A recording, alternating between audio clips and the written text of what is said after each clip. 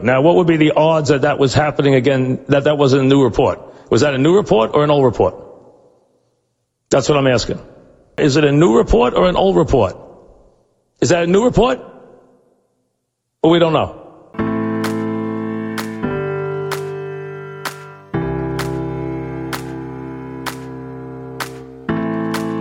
When a seasoned sports fan teams up with a millennial, opinions may vary, but the debates assuredly won't disappoint. Check your sources. It's new report, old report. Here's your hosts, John Lund and Al Renato. Well, Al, another exciting week in athletics. We've crowned a national champion in college football to no surprise. Who would have thought the NFL playoffs, if you look at them like the Major League playoffs, finally get underway officially this upcoming weekend with the divisional rounds kicking off. A blockbuster trade in the National Basketball Association that we have to get into as two teammates reunite. Whether or not that's going to be good for both those teammates, we'll try and figure out. But we might as well start with the winner who had their season come to an end as college football closed the curtain on its 2020-21 season. Something that a lot of people thought wouldn't reach its end, especially in the summer months when it was just trying to get off the ground. It was up in the air whether or not we'd have a college football season, who'd participate in said college football season. Through high and through low, we made it. We got to the end of the line with Alabama and Ohio State as the last two teams standing. And to not much surprise and to some shock when it comes to the national championship game, Alabama with another blowout victory over Ohio State, representing the Big Ten, who brought football back, I guess, unfortunately for this, another national championship in the pocket of Nick Saban. It pretty much went according to plan for how it's gone for Alabama whenever they're in this opportunity. 52-24, not close in the second half. The Heisman winner with more offensive yards by himself than the entire Buckeyes offense in the first half. It was a beatdown, and you could see that in the ratings. This was the lowest rated national championship since this started with the college football playoff. The semi games got more viewers than that one did. When it comes to Alabama and Nick Saban taking a step back and looking at what they were able to do, it's not much of a surprise. I'm assuming that you as well were not surprised at the end result of this game. Well, hello, Johnny, and hope all our listeners and friends are doing well tonight as we are only a week away from a new era at last as we battle through this virus and start the new year. And we start the new year with yet another Alabama national title from clearly, if not the greatest, one of the handful of greatest NCAA football coaches in the history of the sport. Nick Saban went to Alabama to reestablish Alabama as a national power. And it was about the process and the culture. And he has taken a mainstay of NCAA college football greatness, started by Bear Bryant and continued on by Gene Stallings, and taken it to a level which I don't think anyone, even Alabama fans, could have imagined. What they put on the field was so superior to a very talented Ohio State team, but an Ohio State team that after a good early start just couldn't continue the fight. It takes a massive effort to play 60 minutes of football at the level that Alabama plays and to defend them for 60 minutes. LSU was able to do it last year because LSU was a fabulous football team. The game of the century, which we like to always say, would be last year's LSU offense against this year's Alabama offense. It would be a sight to behold. I think that LSU team was a little better because I think their defense was more talented than this Alabama defense. But this was a wonderful team, an incredible offense, a quarterback who stood back and waited his turn. Remember, this quarterback went to Alabama when Tua and Jalen Hurts were already there and or committed, and waited his turn. Last year would have been another season on the bench until Tua got hurt. And when he had his opportunity, he played very well. And this year, almost won the Heisman. He'll be some even think a first-round draft pick. I don't, but he can certainly throw the football. He shows great maturity, shows great leadership, he's a great toughness. I love the way he came back from the early fumble. And look, he's got a brilliant crew. His Heisman Trophy winner wide receiver is a wonderful football player. Some say the best they've ever seen. I'm not going to go that far. But playing as good as you're ever going to see anybody play, as I love to toot my own horn, as I said last year, when they talked about Ruggs, they talked about Jerry Jeudy, the 2 first-round picks, I said the 2 guys who are staying at Alabama are better than the 2 guys who are going to the NFL. And I still believe that. I think the Heisman Trophy winner is a better player, and I think Jalen Waddle, who we didn't get to see, unfortunately, except a few glimpses, and every time we did, he limped off the field, is a superior player. And there's no knock on the 2 guys who are in the NFL. Ruggs and Jerry Jeudy were terrific college players. They had good rookie years. Alabama has now become wide receiver U. What we saw was just a continuation of a brilliant program, great play calling by Steve Sarkisian, the new Texas head coach. Brilliantly designed offense, getting his best player the ball in as many conceivable ways as you could come up with. Had him in motion a ton, got him in isolations, and he just runs away from these guys. These are top flight athletes in Ohio State who he just blows by them. And it's nice to see a guy run routes, not just go down and sit down in his zone. You see a guy, old school, jukes. You see plants and cuts, wonderful hands, great leaping ability, great body control, an absolutely brilliant player. And Ohio State hung tough for a little while, and they moved to football, but their best running back goes down early, and as well as their star quarterback played in the semis, he was as average in this game as he was great in the semis. His draft stock rose in the semis. I think his draft stock probably went down a little bit in the finals. Alabama, clearly the best team in a year where, unlike others, I don't think we had anybody else who could really make an argument that they were in the same class. Last year, there were arguments. There were people saying, well, Ohio State and Clemson are better than LSU. They were dead wrong. Absolutely dead wrong. That LSU team, as I said to you many, many times, during that season, as they got better and better, and throughout the season, at the end of the season, had as great a year as any team I've ever seen. And maybe the second greatest team for one single season that I've ever seen. As good as this Alabama team is, I don't think they were that good. They were terrific. I should say that great. They were terrific, but not to the level of last year's LSU team. But a great year, a great season, but not the kind of competition that we saw LSU beat last year when they beat Alabama with Tua, when they beat Clemson, right? When they rolled over Clemson, when they rolled over Oklahoma, when they rolled through the SEC.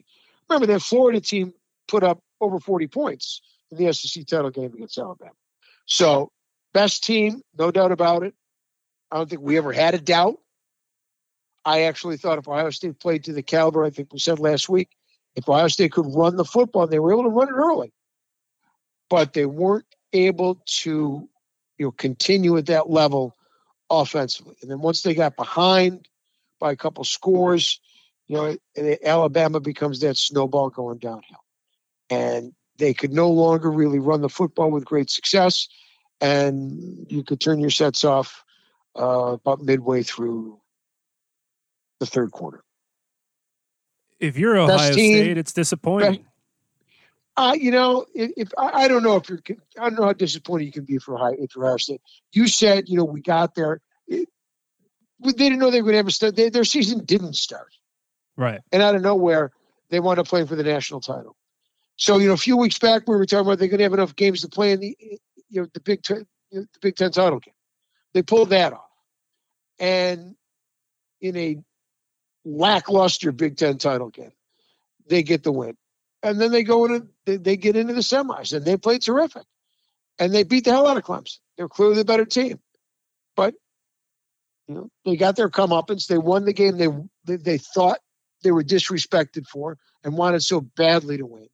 And then they got their heads handed to them by clearly a better team, and a team who played a full schedule, and a team who was a clear, unequivocal national champion. It was utter dominance, and people in the sports media tried to be a little cute with their pick. Take the points, take the 9, take Ohio State early in the first half, dabble a little bit with the money line. And I don't know if that's just being cute because you want to go against the grain, or if for some reason maybe they thought that Ohio State would have the same performance that they did against Clemson. What this somewhat showed us is what we thought going into the Clemson game. Because they didn't play a full schedule, because they only played 6 games, we don't really know who this team is. We're not sure if they're going to be dominant. We're not sure if we're going to see these poor second half performances from Justin Fields sometimes. And what do we know about the running game? It didn't come on too late. Is that just getting hot at the right time, or is it actually good? We still had a lot of unanswered questions, but I think the Clemson game sort of pushed all those under the rug for people, and they thought, well, this is obviously who the Ohio State Buckeyes are. This is who Ryan Day is. This is the team that they put together. And they're going to go out against Alabama and give them a run for their money. And part of us thought that they would at least be able to put up some offensive numbers against Alabama's defense, which isn't in any way a conversation for how good it is of all time compared to how the offense is. But the offense looked like trash. I don't know whether it was the play calling, and this is probably all a mixture of both. Of all three, really. The play calling from Ryan Day and co., losing Trey Sermon literally after his first run of the game. He's gone for the rest of it. You bring in Master Teague, who came back and didn't play against Clemson, and he proved a spark early, but didn't really find his footing for the rest of the game, or couldn't because the score was out of hand. And Justin Fields was And whether that's still dealing with the injury against Clemson, probably. Could be. We don't know. Got to give him the benefit of the doubt. He played a great football game. And he played with the injury and finished that game. And it clearly was not the same offense throwing the football. They had some good moments, but the best part of their offense was running the football. Right. Without a doubt. He didn't look nearly as accurate. He didn't look nearly as comfortable. And again, they were able to run the football for a while. But once they did a better job defending against the run, they just did not have enough to match Alabama's firepower. You basically have to be ready to score a minimum half of your possessions, right, if not more. And if you don't, with the possessions you don't score on, you can't afford 3 and outs against them. You need to at least keep them off the field for a while if you don't score. And they weren't able to do that. Well, it was a varsity playing JV looking game. After it became 14-14, it was like a switch got flipped in that stadium, and it was all Alabama the rest of the way. I mean, for the Ohio State defense coming in, we discussed this on the show. Who are you going to try to stop? Are you going to send pressure and maybe try to get Mac Jones not feeling it? Are you going to put 8 in the box and try to stop Najee Harris? Or are you going to put a couple guys on Devontae Smith and see if you could stop him? And I don't know what the answer is to any of those questions because all three excelled. You could say Najee Harris had the worst of the games, only running for 79 yards. He had 2 touchdowns, incredible runs getting into the end zone. But to have Devontae Smith, who everybody in the building knows is going to get the football. You have a guy that's coming back from ankle surgery, literally waddling off the field when he's done with some of his plays, and you let Devontae Smith go off for 215 yards and 3 touchdowns in the first half. As we yell in basketball, put a body on him, man. Get a couple guys out there. It was incredible to see, both from what he does playing football when everyone knew he was going to be the guy, still be able to do it. 12 receptions. They just kept feeding the guy, and he was wide open the majority of the time. If you're Ohio State, I mean, for shame. And I say all this because we don't need to spend a ton of time on Ohio State, Alabama, because it really went how we expected it to do. The over-under for the game, Al, well, let's put it this way. Why don't you take a guess? The final total for the Ohio State and Alabama national championship game was 76 points. I'm going to say the back on that was 70.5. The over-under was 75, Al. Wow. 75. And you know who took the under? This guy. And you know what? Amazing. They are amazing. They scored the 76 with the extra point with around 13 minutes to go. Now, if you're going to break 75 points, at least rub my face in the mud with it. If you're going to do it, throw up 88 points. How do you not score again? 90-plus points. Can somebody score again? Nobody scores again. Now, I know Alabama's going to start running the football, but Ohio State's still trying. Can I get a garbage touchdown just so I can sleep well? I live bet or Ohio not State. Be up all night. Ohio State live bet plus 21. The original spread was 9. They're not going to lose by 3 touchdowns, so they're down 28. I'm looking for just a push, get me to the 21. And on their last possession, what does Ohio State do? I know it's 4th and 15 or whatever it was. They punt the ball back to Alabama, and they end up just running out the rest of the clock. Could be worse. You could be Mike Tomlin. Everybody has the nerve on the broadcast to say, look at Justin Fields out there giving it his all, even with the score as it is. Look at Ohio State still trying. First of all, the broadcast is barely listenable. I have lost a lot of love for Chris Fowler and Kirk Herbstreit. How many times does the offensive lineman have to be laying on the ground? Kirk Herbstreit was another defensive lineman down. Kirk, they have the ball. Right. They have the ball. Guy on the field plays for the team who's got the ball. It's not a defensive lineman. I think COVID Kirk is just not fully recovered yet, I guess. And Fowler, I mean, I'm watching the game with Justin, and they had that breakthrough in the injury where they were standing up, and Justin says they need to go to a break. They need to go to a break here. I mean, they were fumbling, stilting, bumbling. How Fowler's waving his out. They look so uncomfortable standing up. Sit down at least. Sit down. You mean why are you standing up? You weren't looking at the megacasts? You're not a megacast guy with the 9 other ways you could have watched the game? Those days are so gone. I have been there, done that, and they are just unwatchable. Enough already. Goodness gracious. As the one of the 2 greatest in the history of sports talk radio would say, let it breathe. Can we let the game breathe a little, please? Folks, I can see. Can we let the game breathe, please? Take a breath.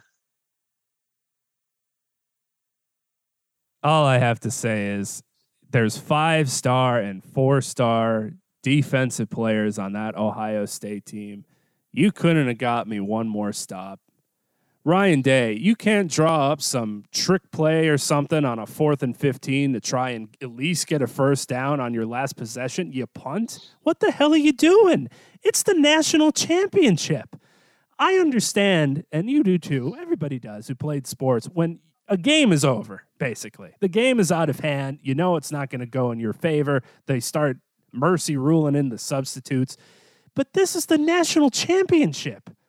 Or for last week, it's the semifinals. It's lose and go home. This isn't week 15. Okay, we don't want anyone to get hurt. We'll put in the goal. You have to remember what may have gone up on the chalkboard in the locker room is, keep them under 60. So the goal may have been not to give a field position there. Short field, next thing you know, they're hanging 60 on you. So there's a method to the madness. Don't want to give him a short. I don't want to give him a short. I don't want to give him a short field there. Tell you what it is. Shameful. If you had live bet plus 21, you can't lose by 3 touchdowns, you dogs. This is what you brought Big Ten football back for. Shame on you for the live betting, young man. You should know better. Shame you make on me a play. For the under. That's what it is. You make your plays pre-game. I think live betting is for the birds. Well, I had Alabama. I had them to win money line. I had them on the spread. You just got to make sure. Those are your plays. You just got to make sure. That's old school. That's what I am. I am the old report. 76. I couldn't believe it. At least, at that point, score 100. Shove my face in it. You don't score neither team for 13 more minutes. Why would you think of betting the under in a game like that? When you know Alabama's going to score a ton and Ohio State's got to score a ton to keep up with them, why would you bet the under? What were you possibly thinking? 75 is a lot of points. This team puts up 50 a game. Yeah. Yeah. But part of me also thought Ohio State would have a similar performance to what they did. Actually, they hit a perfect number, 24. That's great in the wheelhouse. I just needed one more stop. And actually, who screwed it over when I knew we were toast was when Mac Jones fumbled, as you mentioned.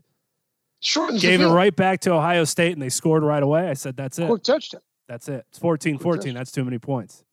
Even if Alabama scores again there, at least you're not giving away extra possessions. Once he fumbled, that was it. Let's take a quick break to pay the bills.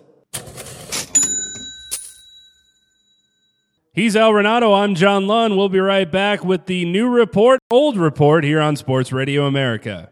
We welcome you back. I'm John Lunn. He's Al Renato, and this is the new report, old report. Anyway, we'll get off college football and go to what everyone is, I'm sure, enthralled about, as always, the National Football League, which settled its wild card debts last week. With a 6-pack. A 6-pack. I enjoyed the 6-pack, the 3 games back to back to back. So did I. I finally didn't feel like sick of football. You know, some Sundays you get to the Sunday night football game. It's like, oh, my God. Sundays. Some Sundays, because some of the games are so bad. You know, I'm a Jets, Giants in this market. Some of the games are so hideous to watch, they're unwatchable. I mean, you get a dog some night on Sunday nights. But the team that really, I don't want to say surprised me, but gave me so much more than I expected was the Washington football team. I got a kick out of the kid quarterback. He made some fabulous plays. The touchdown he ran for when he dove for the flag, that's an all-time play. That's not only did he get out of harm's way, not only did he scramble the first down, but on top of things, cherry on the Sunday, he makes the headlong dive for the flag. That's an all-timer, and the game's a live game. They hung tough. They almost pulled a rabbit out of the hat there. God bless them. I was so happy and so proud of that kid, the way he played. Well, you know what let them down, surprisingly, in that game is you could look at what was going to happen with Tyler Heineke and say, well, obviously he's going to be the reason why Washington can't stick around with the Bucs. Sorry, Tom. The Bucs. It was the defense, Al. Yeah, they couldn't get to Tom Brady to save their life. And we said, oh, maybe that's going to be what forces their offense to run into some trouble with that front line. They did nothing. And that really surprised me. He had all the time in the world. Texting back and forth with the great Nick Wright during that game. And he's been criticizing Brady all year. And I texted him, I said, the old man, I know that I said, I'm paraphrasing what I said, was, I know they're loaded, which they are offensively, but the old man can still pick you apart with the best of them. And that's exactly what he did. He picked them apart. He had time. And when you give him time for that intermediate stuff, and he's got the talented receivers who can run underneath, in space, get hit in stride, and he's got time to find them, he may not be throwing it 40 yards down the field on a rope. He may not be going deep constantly. He may not be going outside the numbers for 40 yards.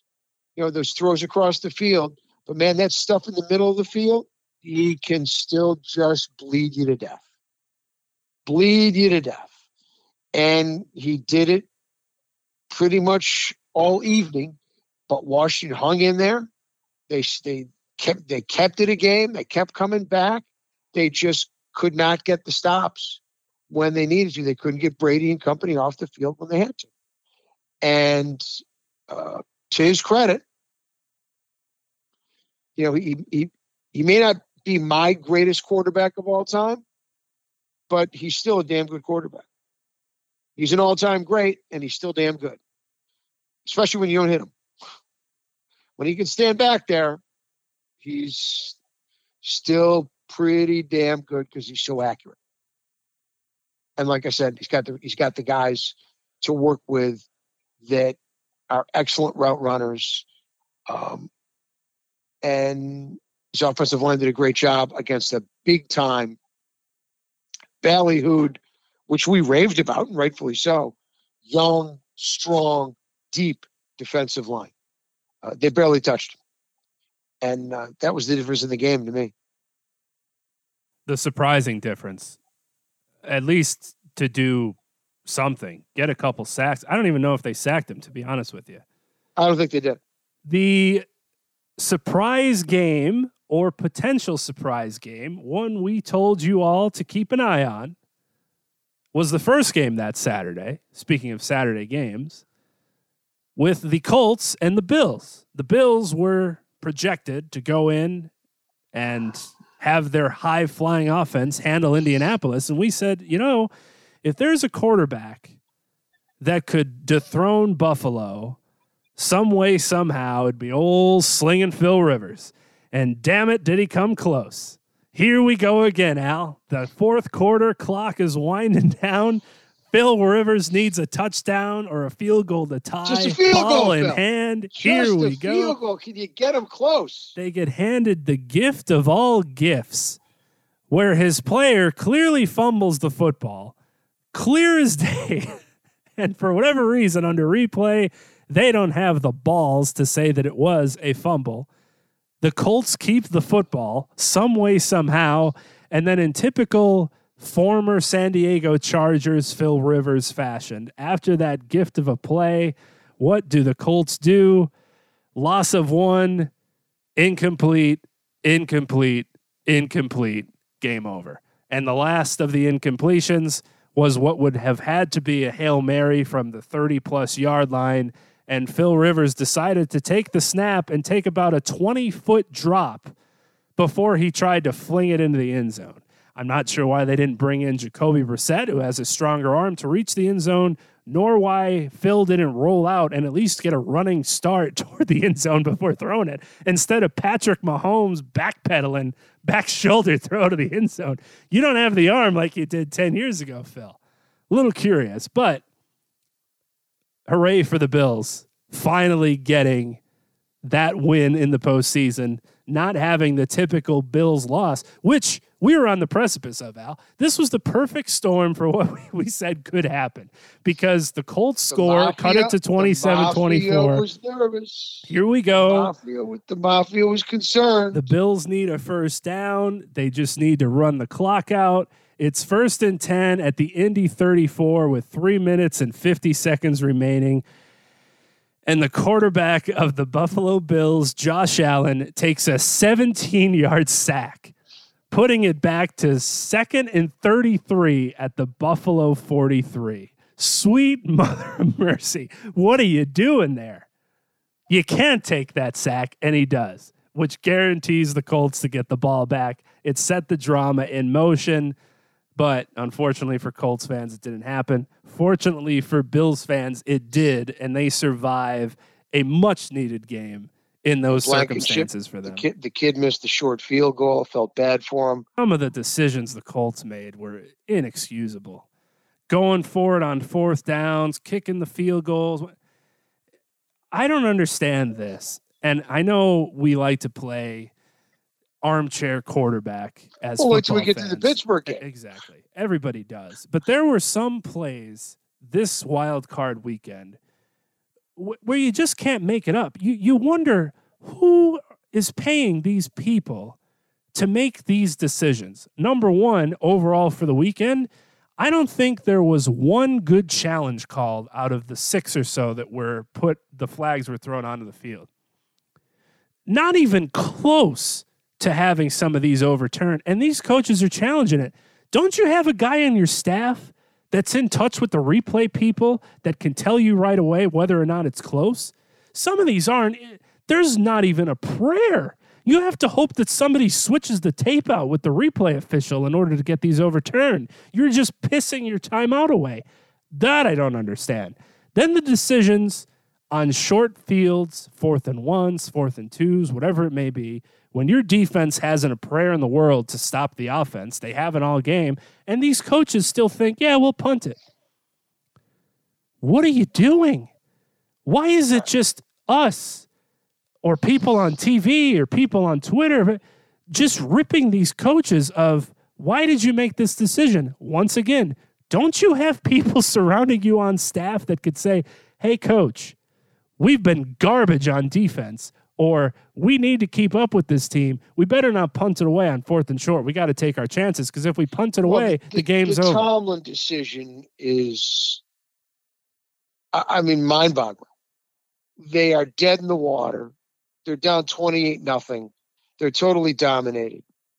Big Ben, as I said, is throwing the ball to the other team nonstop. And slowly but surely, they're climbing back into the game. They put a couple touchdowns back-to-back, and they are within 12 points. Trying to remember, because they went for 2 a couple of times. I believe it was it 35-23. There was a field goal in there. They were down 12. Right. I lose the exact numbers because of the missed 2-point conversions. That screws up my totals. But the point is, they've got the Browns defense is on the field for about 3 consecutive weeks. They're gassed. Every time they show Miles, he's panting. He's so tired because he's rushing the passer on every play. They're out there the entire quarter. They give up 2 touchdowns, and lo and behold, they got the ball back. They're on the move, and it's 4th and 1 at about. I'm guessing, but I'm saying around the Browns 45, maybe inside a couple of yards, and they punt. I mean, if you're a Browns fan, you are just dancing in the aisles. The last thing you want to do is play another down on defense. Because if they get that first down, they're going in for a touchdown. No doubt about it. So it's 35-10. Then Pittsburgh scores. It's 35-16. Then Cleveland goes 3 and out. Pittsburgh scores 35-23. Cleveland goes 3 and out in 1 minute and 27 seconds. So remember, your defense is on the field nonstop. They've had no rest. The only rest came when the quarter ended. It's 3rd and 8 at the 39. Little pass to Juju for 7 yards. The quarter ends, so you have time to even come up with something now. Right. I remember it was the end of the quarter. 4th and 1 at the Pittsburgh 46. 40. Okay, they're inside their own territory. They go in a punt formation, My take mistake. the delay of game, move back 5 yards, and punt it away. You got to go for that. 6 plays later, Cleveland scores. It's 42-23. The game's over. Mike Tomlin, after the game, says he thought he could keep the momentum by playing field position. When, in God's good name, has playing field position given a team momentum? When you had the momentum on offense, the true momentum, scoring touchdowns with long, successful drives, and then forcing 3 and outs on defense. That's momentum. So now you're telling your offense, we don't believe in you, and you're sending your defense back out, which was down 28-0 after the first quarter. Granted, one of the touchdowns was because of a Peyton Manning Super Bowl-esque snap into the end zone.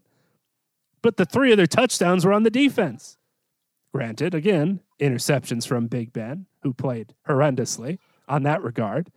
But the defense wasn't the Steelers that we've seen in some games this season. They've lost a couple of their guys that's no longer possible. More than a couple. Don't trust that defense, Mike. You got a damn yard to get. And the Cleveland defense is totally and completely, they are so worn out. They've been on the field for the entire quarter, 3 and outs on the offensive end. They are sucking wind. And at that point in the game, when you given up 35 points in 3 quarters and you were down 28-0, you're playing with house money at that point. Why not give it a shot? Keep the pressure on. What do you got to lose? Put the hammer down. You got anything in your playbook, run whatever you want. There's everybody throws the ball on 4th and 1 anyway. So you can do whatever you want. We're not going to give you a hard time for whatever you call. Right. Just don't. And I understand you're not playing to us. You're not playing to, if I go for this and don't get it, they're really going to give me a hard time. You're probably, if you think that way, then the last thing you do is punt. Because that's the decision that's going to be questioned the most, is punting. I'm just I like Tomlin. Tomlin takes a lot of heat.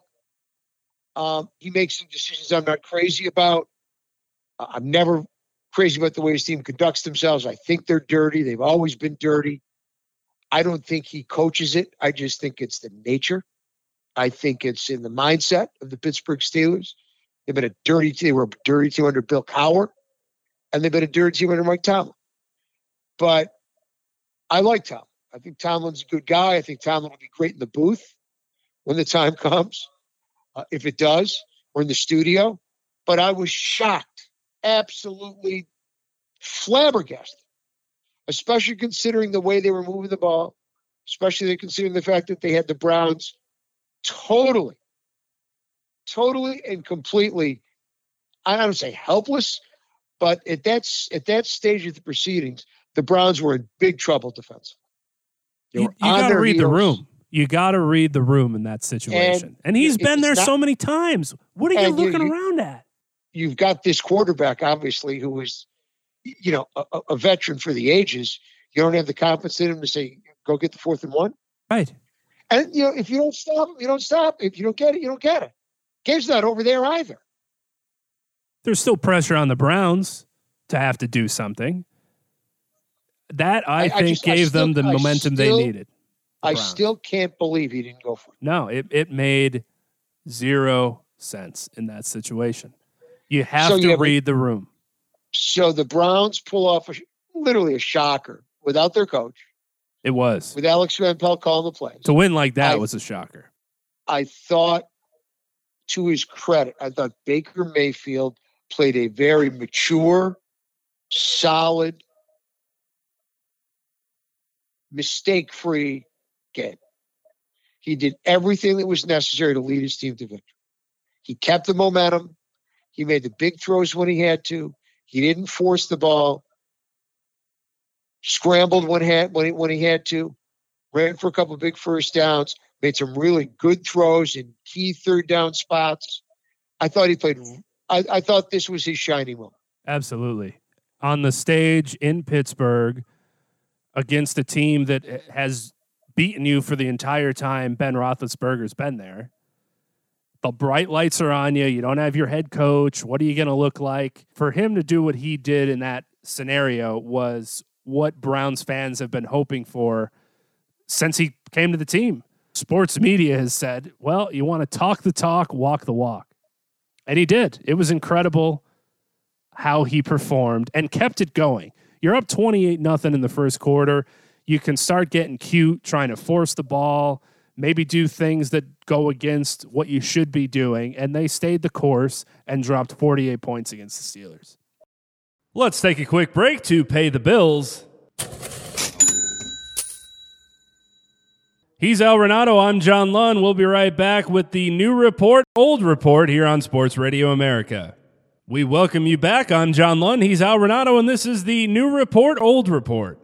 Away from your Browns to your actual Baltimore Ravens, who had another My example Browns. of They're my Browns. your old Browns. My Browns are in Baltimore. These are your Browns, the These are my Baltimore Browns. Ravens, who had These another are my example of, I can't believe this team is punting. And that came in the fourth quarter. Oh, absolutely. Happy they did. Fourth Dancing quarter, in the aisles. 17-13. The Titans have been flummoxed, to maybe quote Christopher Mad Dog Russo, in the running game. Derrick Henry hasn't done much. My kicker, the all-time greatest kicker in the history of sport, has actually just missed a chippy field goal for him of 52 yards. Talk about momentum that the Titans he kicked now have. Straight as a string because it was on the far hash. So it wound up like 2 inches outside the upright. So they take over with good field position at the 42, and you can tell the rest. Well, this goes to show you how sometimes you maybe read the room not in the best of ways.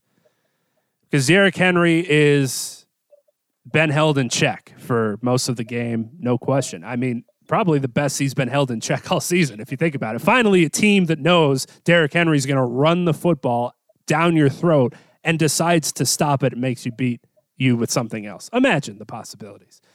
So it's 1st and 10 at the Baltimore 48. He runs for 8 yards. 2nd and 2, Tannehill throws a pass. Incomplete to A.J. Brown. Okay. 3rd and 2, Tannehill throws a pass. Incomplete, Jonnu Smith. Curiouser and curiouser that they're not going to their bread and butter of handing that man the football. 4th and 2 at the 40, you think now they're going to at least put it in his hands. Best case scenario, he gets it. Worst case scenario, you live with them stopping the best running back in the National Football League. Mike Vrabel punts the football. Still can't believe it. Not only punts the football, the punter punted it 25 yards for a fair catch at the 15. What in God's name are you doing?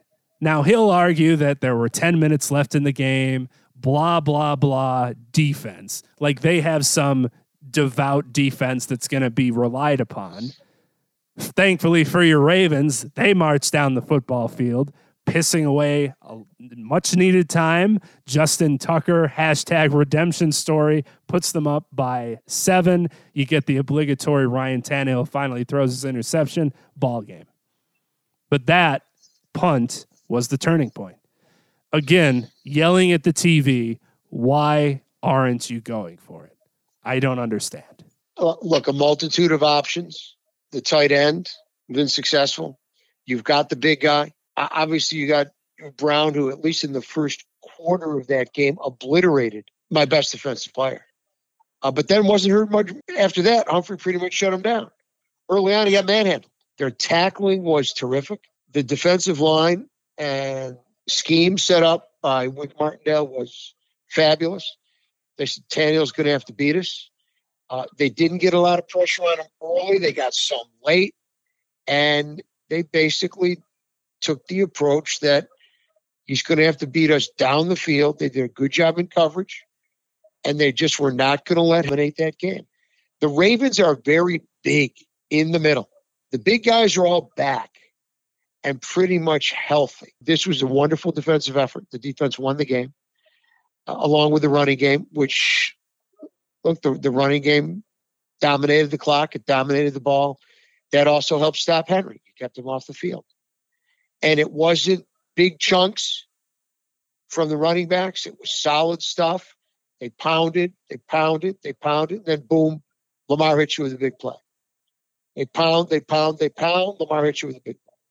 More with his legs, but you're also seeing a little bit better development in the relationship between Lamar Jackson and Downtown Brown, who now finally looks completely healthy. You remember last year in the postseason, he had the ankle. He was not healthy.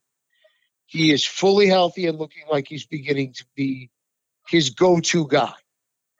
And that's important because Mark Andrews has been his go-to guy. It's great to have two.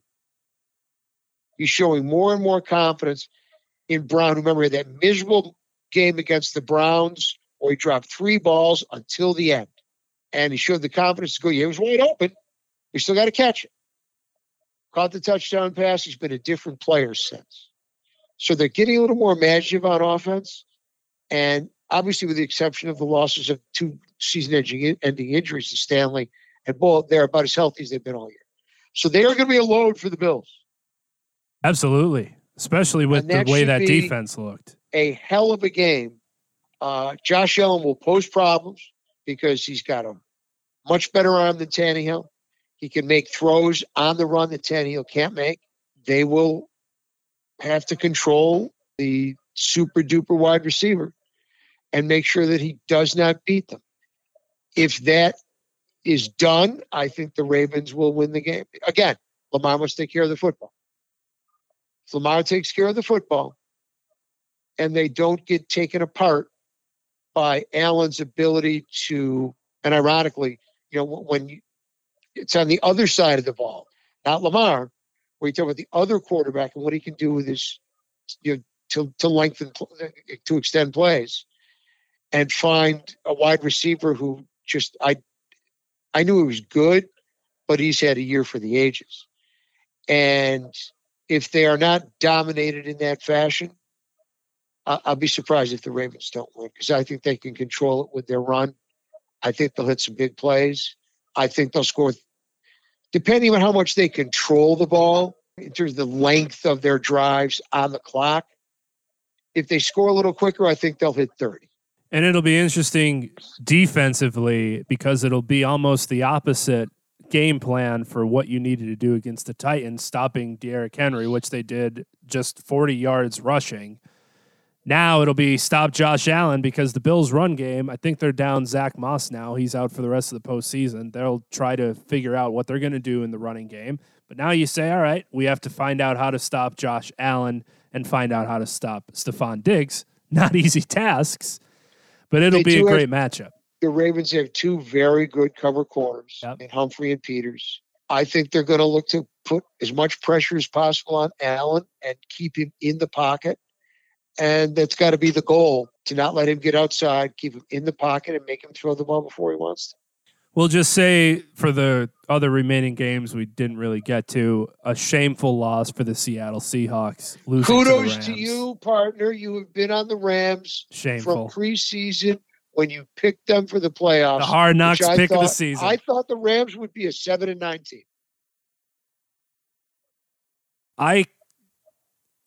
I don't know how to say it was surprising without not giving the Rams credit. But to start John Wolford, seemingly willingly if you're Sean McVay, because we saw that Jared Goff at least could stand under center. Clearly the thumb was a detractor because he could barely throw the football accurately. Not like he can throw it great in normal times, but something was amiss with the thumb. Wolford goes down. You bring in a guy who just had thumb surgery less than 2 weeks ago. Aaron Donald goes down on the defensive end. You only put up 20 points. My guy, Cooper Kupp, goes down. Still the best. Cooper Kupp. Everyone just drops for Los Angeles. And yes, they did have the defensive touchdown, which was the game changer. And we talked about it, that it would be for a game like that. If a defense could get that, and especially score points with the turnover, if it's going to be one of those field goal games, it's curtains. But just a shameful loss for the Seattle Seahawks. I don't know where you go from here with Pete Carroll. I don't know what you're expecting to get. I think this is just who he is. And if you're okay with that and getting to the playoffs every year and then having a stupid loss, okay. Well, look, they're not a championship team. No, they're not. They have a borderline great quarterback who started the season like an MVP and finished the season like a middling quarterback.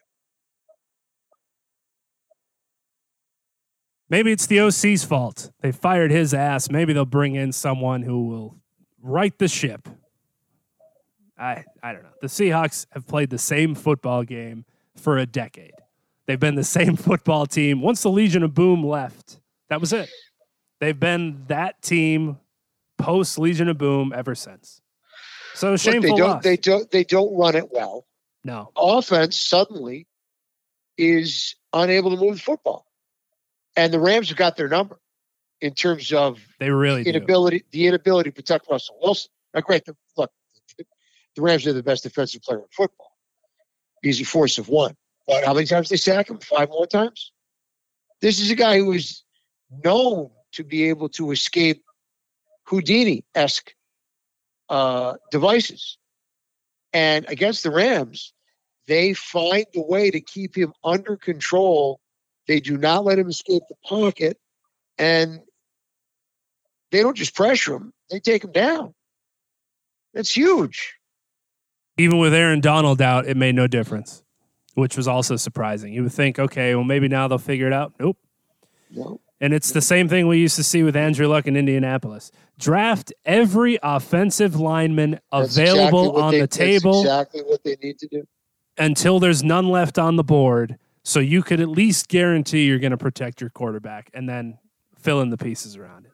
A shameful loss. A shameful loss for the Chicago Bears against the Saints. We figured the Saints would win. Team that didn't belong. Yeah, exactly. You want to talk about the Redskins. We'll get at one of these shows. The Washington football team. I should be the one that gets WFT correct since I'm a little bit younger on the show, but it's still difficult. Washington was the team everybody said didn't belong. They're 7-9. Well, the real team that didn't belong was clearly the Chicago Bears. I was surprised they didn't try the Houdini switch going to Nick Foles, maybe try to find that magic in the second half. They stuck with Mitch Trubisky, and they got stuck with 9 points. But he did win the Nickelodeon Most Valuable Player Award if you were watching it on that channel. So shout out to Mitch. At least he got something to take home with him. A little goodie bag on the way out the door. All right, let's see who we got. I have a bracket in front of me, and I'm just going to read it like we're in the national we're just going to read it like we're in the NCAA tournament. Your former Browns against the Kansas City Chiefs. I think we're both going to go in the same direction here, but I think this won't be as decisive as it would have been earlier in the season because it does appear like the Browns are finding their footing at the perfect time, and it surprisingly has come pretty much as soon as Odell Beckham Jr. unfortunately ended the season. Not surprisingly to me. Let's get right into it. The addition by subtraction continues. The Browns, if they can run the football the way they did against the Steelers, they have a legitimate chance. If Nick Chubb and the former Chief, who was running like a Brahma bull the other night against the Steelers, I mean, he blew guys up. He was at another speed than the Pittsburgh defenders. He hit them and they went backwards every time. If the two-headed monster of Nick Chubb and Kareem Hunt can be successful against the Chiefs, I actually believe the Browns have a real chance in this game. I agree. The spread is 10. We'll know early. The spread is 10, which I think is maybe we will know very early. We will. If the Browns get stuffed on their first few possessions and are unable to run the football, and it's 17-3 or 14-0, you turn your sets off. Well, it could potentially get close late, but we would have to see an incredible performance from Baker Mayfield to have that happen. The coming from behind type of performance. Well, remember they 5 turnovers. Right. And they were in a position where they were looking like they were having to hang on. Now, sooner or later, the turnovers become too much. Defense on the field too long. Only so much you can overcome. And that was basically what transpired. Best case scenario is he has to. The Kansas City Chiefs are going to turn it over 5 times. No. I think the best case scenario for Cleveland is the Chiefs do what they've been doing, and we've screamed about it on this show screwing around when they have a lead late in the game, keeping teams in it, putzing around, not putting their foot down on the neck, as this phrase goes in sports. Where if they get ahead early, and like you said, 17-13, 14-0, you start thinking, oh, boy, this is out of hand. But if they're up a couple touchdowns in the second half and they start getting cute and Cleveland's defense finally makes a play, now we're talking. Exactly. I mean, on paper, you obviously say the Chiefs. There's no question about it. But we've seen them this season screw around late in games. A lot of people have said, well, that's because the games don't really matter. It's regular season. Are the Browns going to have their full complement back? Is everybody going to be back?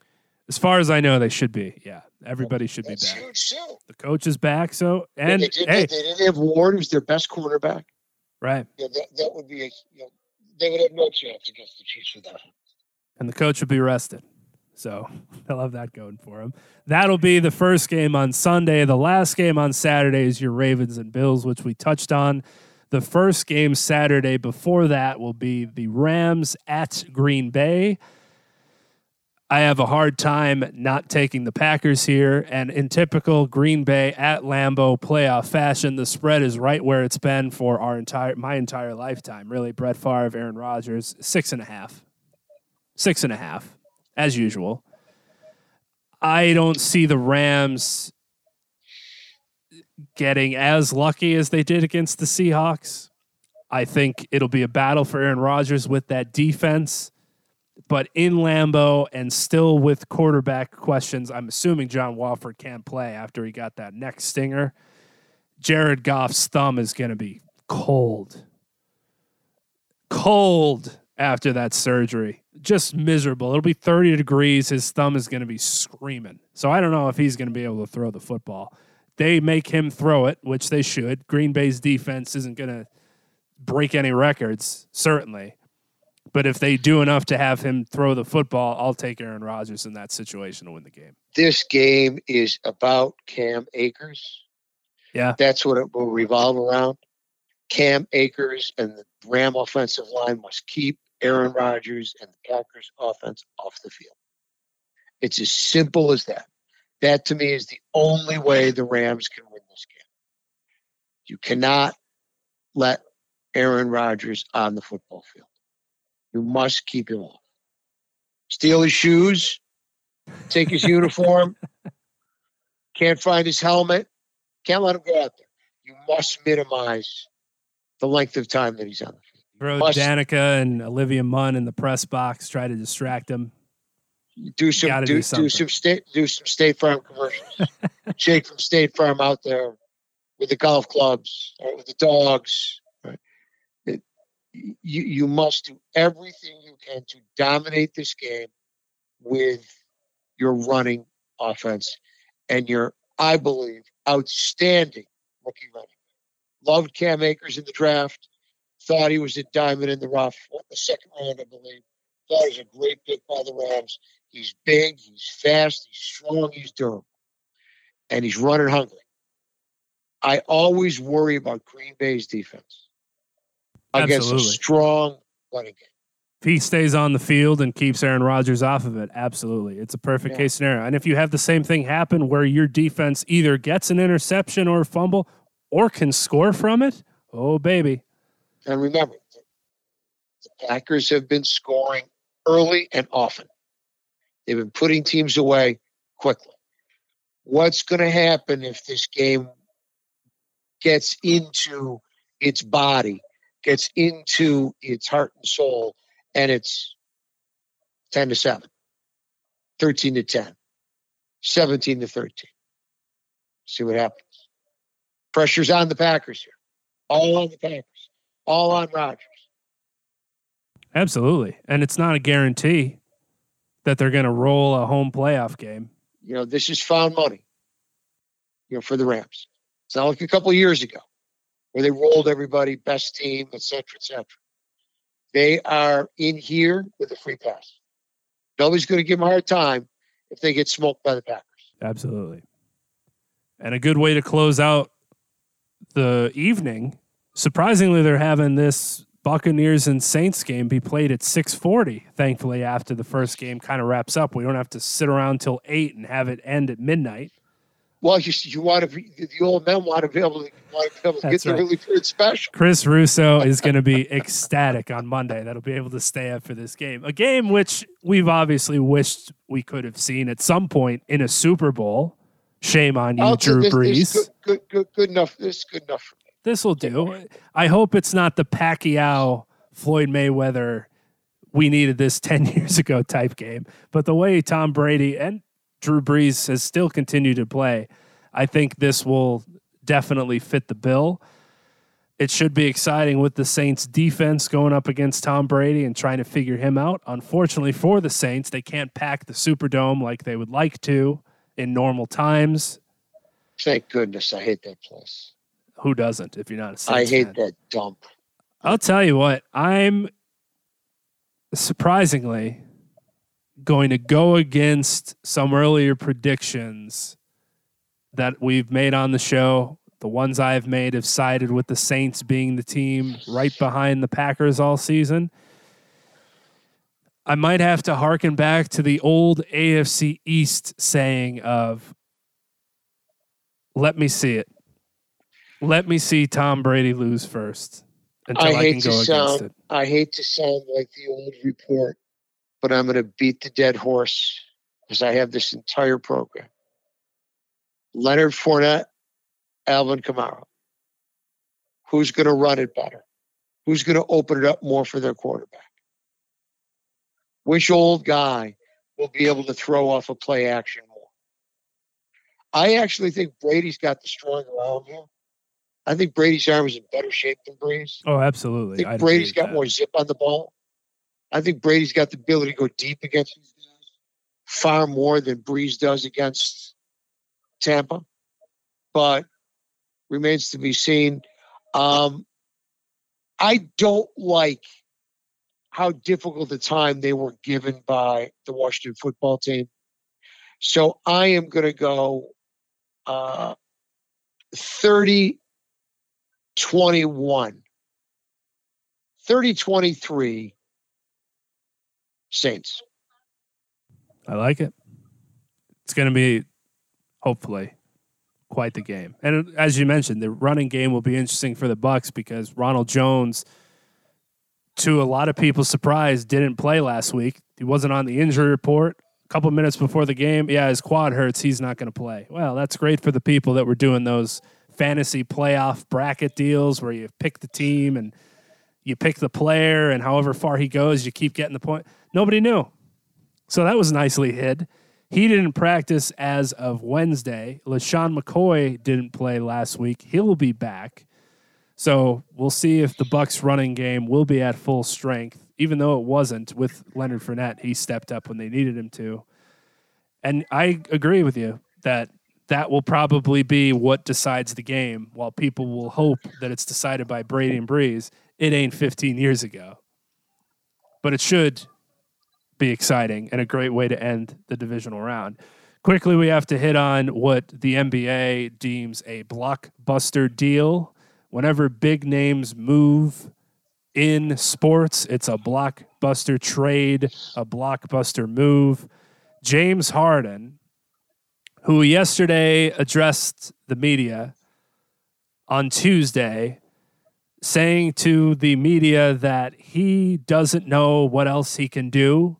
He loves the city of Houston, but he just can't fix it. He's not sure what to do next, and he just left the press conference. So not a great forewarning for Rockets fans. It was incredibly strange to hear after a season so far where James Harden has come and go as he pleased. He looks heavy set now. Heavy set? And it hasn't been a great village. It hasn't been a great start to the season. Well, we got our answers to some of the questions. Exactly. And he was traded. Got your wish. Got your set. You came into camp. When you finally came in, you came in fat, out of shape. As usual, can't guard a statue. Threw your teammates under the bus. Played like you were playing pickup ball. Looked like you were playing street ball. It's an embarrassment. Absolute embarrassment. So you wanted to go to New Jersey, you get your fat ass traded to New Jersey, where you'll guard nobody up there. Right? You'll decide who's going to dribble the ball per possession, you or Kyrie, if Kyrie ever comes back. Maybe you'll get to a conference final. Maybe. I doubt it, but you might. They'll be fun to watch because they'll score a lot, with or without Kyrie, because he certainly looks healthy. And if he stays healthy, he's the second best player in the world. Worst case scenario, I thought Kevin Durant had passed LeBron James before he got hurt. They've got a brilliant player, an all-time player.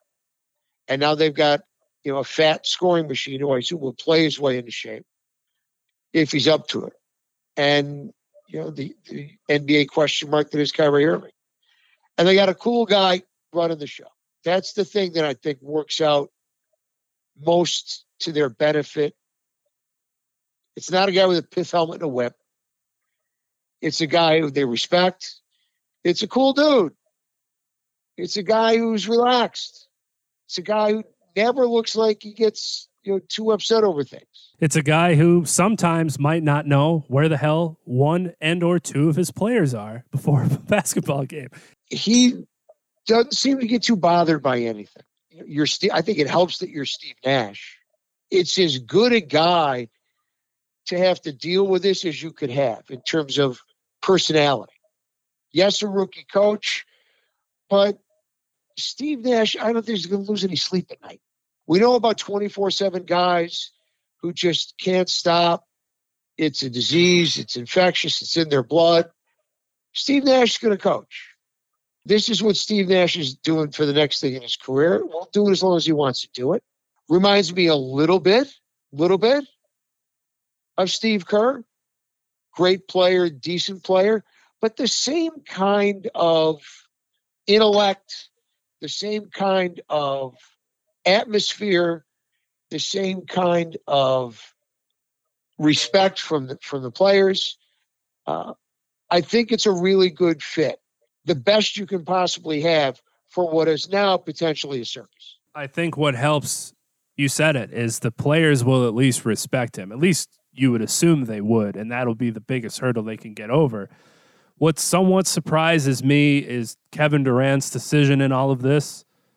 From afar, telling Steph Curry and Dre and Klay Thompson, it's been nice knowing you. I'm heading where I want to the Nets, and I'm bringing who I want with me in Kyrie, and now I want James Harden, my old teammate.